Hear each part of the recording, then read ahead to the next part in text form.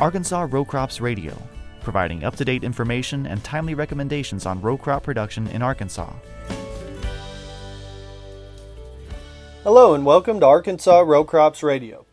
This is Trent Roberts, Soil Fertility Specialist with the University of Arkansas System Division of Agriculture, and I will be your host for this episode. Today's topic will focus on fall versus spring applied phosphorus and potassium. First off, I think it is important to remind everyone of the 4 R's of nutrient management: right source, right place, right rate, and right time. Notice that I listed time as the last of the 4 R's because that will be the focus of our discussion today. In order to maximize nutrient uptake, we want to try and apply and incorporate nutrients as close to plant uptake and demand as possible. Having said this, we also have to understand how nutrients react in the soil and their relative mobility and loss potential to truly address this question.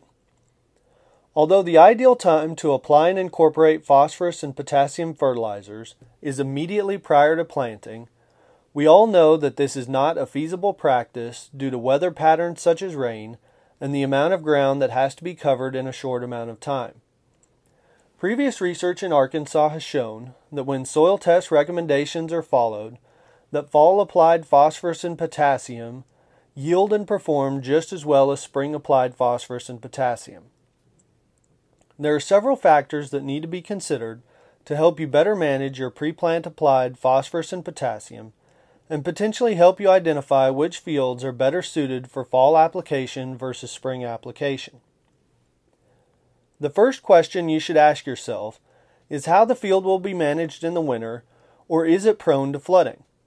If you plan to flood the field for waterfowl, or it is prone to prolonged flooded conditions in the winter, then these are situations where you want to delay your phosphorus and potassium application until the spring when the water has been dropped or the floodwater recedes.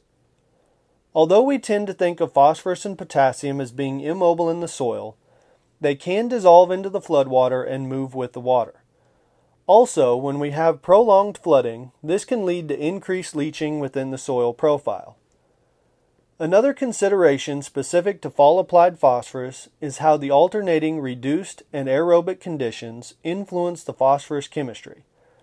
This may lead to lower PA availability the following spring. The next question you should consider is whether or not the field has a history of phosphorus or potassium deficiency.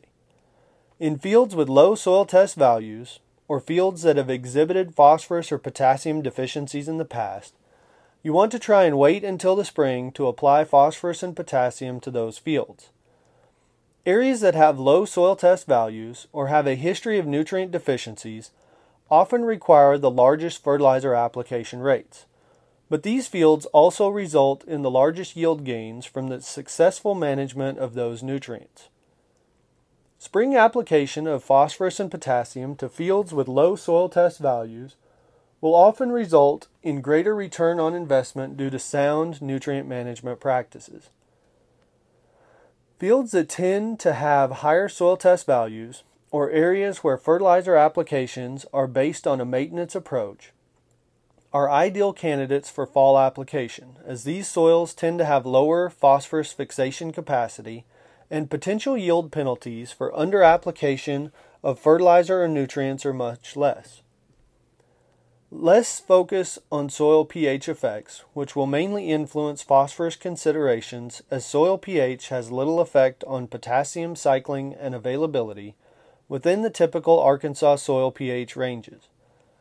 For rice soils in particular that are acidic in the low to mid 5s or alkaline with a pH 7.5 or above, we want to try and move those application timings as close to planting as possible.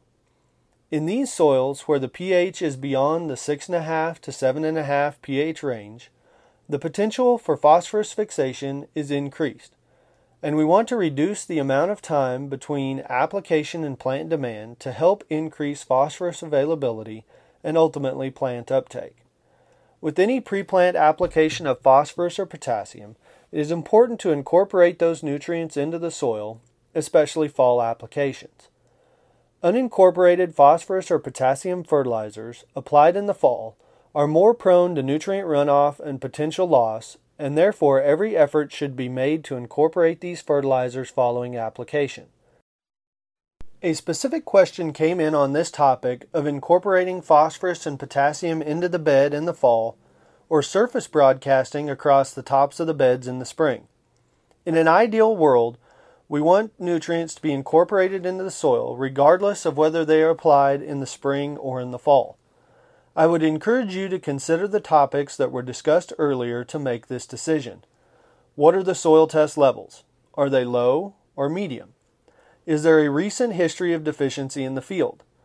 In fields that are better suited to spring fertilizer applications, the nutrients can be broadcast across the tops of the beds, but making a pass to re-pull or incorporate those nutrients is always a good practice.